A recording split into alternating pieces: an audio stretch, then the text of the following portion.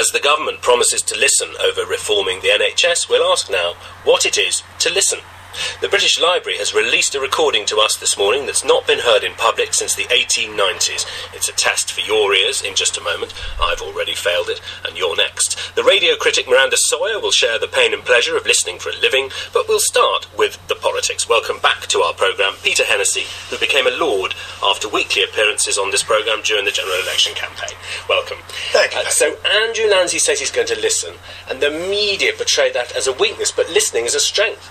Absolutely. Politics in an open society should be a rolling conversation between government, governed, opposition, everybody. And it shouldn't be seen as a sign of weakness if somebody says we want to talk more. But it always is, because of the nature of adversarial politics and because of the nature of the political press. And if you've got a so-called flagship piece of legislation, which this is in many ways, or was, the National Health Service changes, I've always thought that was a terrible temptation, that term, absolutely hopeless, because it invites the fire of everybody on the flagship. It makes it even more difficult. But as my one political hero once said, Clement Attlee, democracy depends upon government by discussion, but it only works if you can stop people talking.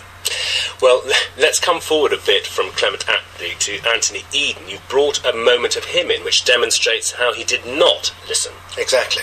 Eden was the most consummate diplomat of his generation, Prime Minister in the mid-50s, and yet, with the Suez Crisis, on the area of his greatest expertise, diplomacy in the Middle East, he was determined that he alone had the answer, or with a small group of advisors. He wouldn't listen to people in his cabinet, wouldn't listen to the Americans, the bulk of the Commonwealth, or half his country, who were again against the invasion of Egypt.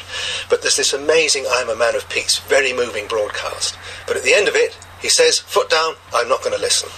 All my life, I've been a man of peace, working for peace, striving for peace, negotiating for peace. And I'm still the same man, with the same conviction, the same devotion to peace. I couldn't be other, even if I wished, but I'm utterly convinced that the action we have taken is right. And then he took us to war, the man of peace. Within hours, the Americans pulled the plug, run on the pound sterling, threatened oil sanctions. Within 3 months, he was gone from number 10. Tragic. He did not listen. Neither throughout her career did Margaret Thatcher, and she made something of that in the next portion you brought in with us. She was more of a listener than we think, but on some things she knew in primary colour terms in which he spoke and thought she was right. This was Margaret as Boadicea, 1980, at her party's conference. All the economic indicators are vile and getting worse. Great pressure to stop her drive for public expenditure cuts and financial controls, but she took them on as only she could. We shall not be diverted from our course. To those waiting with bated breath for that favourite media catchphrase, the U-turn, I have only one thing to say. U-turn if you want to.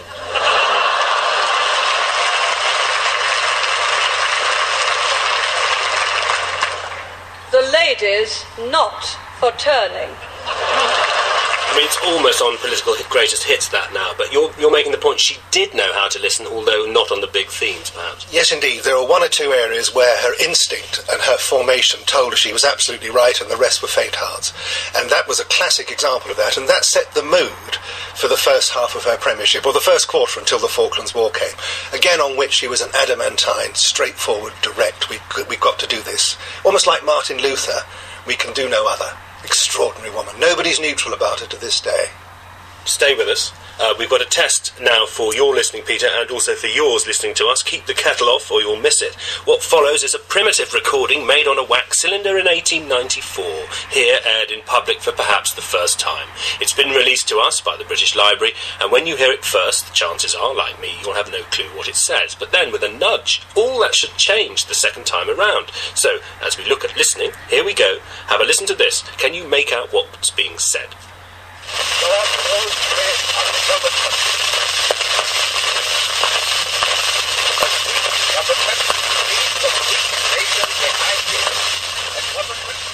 Well, if you're like me, you'll have learned little or nothing other than crackle. But when I met the expert ear, Will Prentice, from the British Library, he explained how to listen to it again, with dramatic results. It begins with someone saying, Lord Rosebery on government. And then afterwards, the first sentence is, a weak government means a weak nation behind it. Lord Rosebery on government.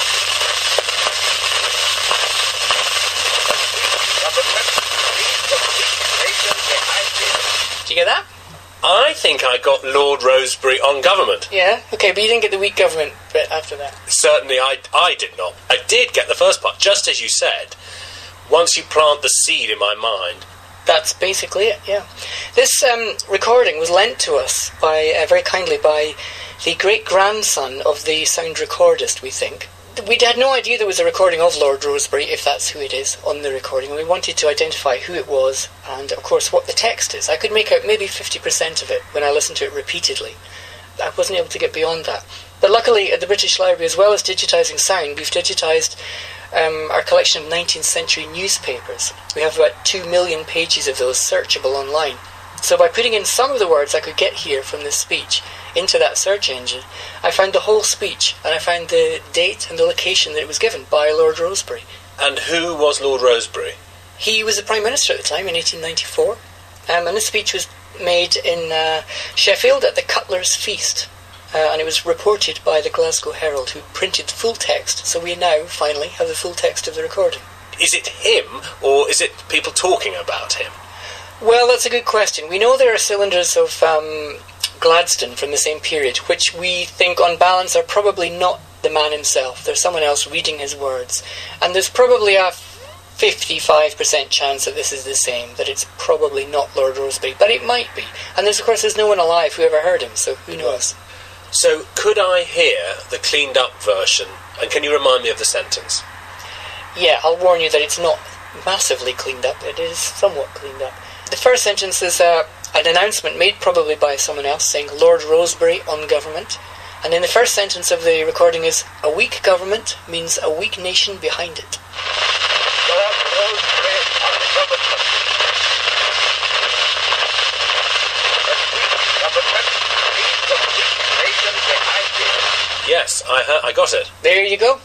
That's an extraordinary thing. You've lifted the veil a bit on active listening. Good. I'd like to think that everybody could develop these skills. It's sort of cheating. It's not really listening. I can't work out what it is. Without having found the written text, we would never confidently know the full recording text.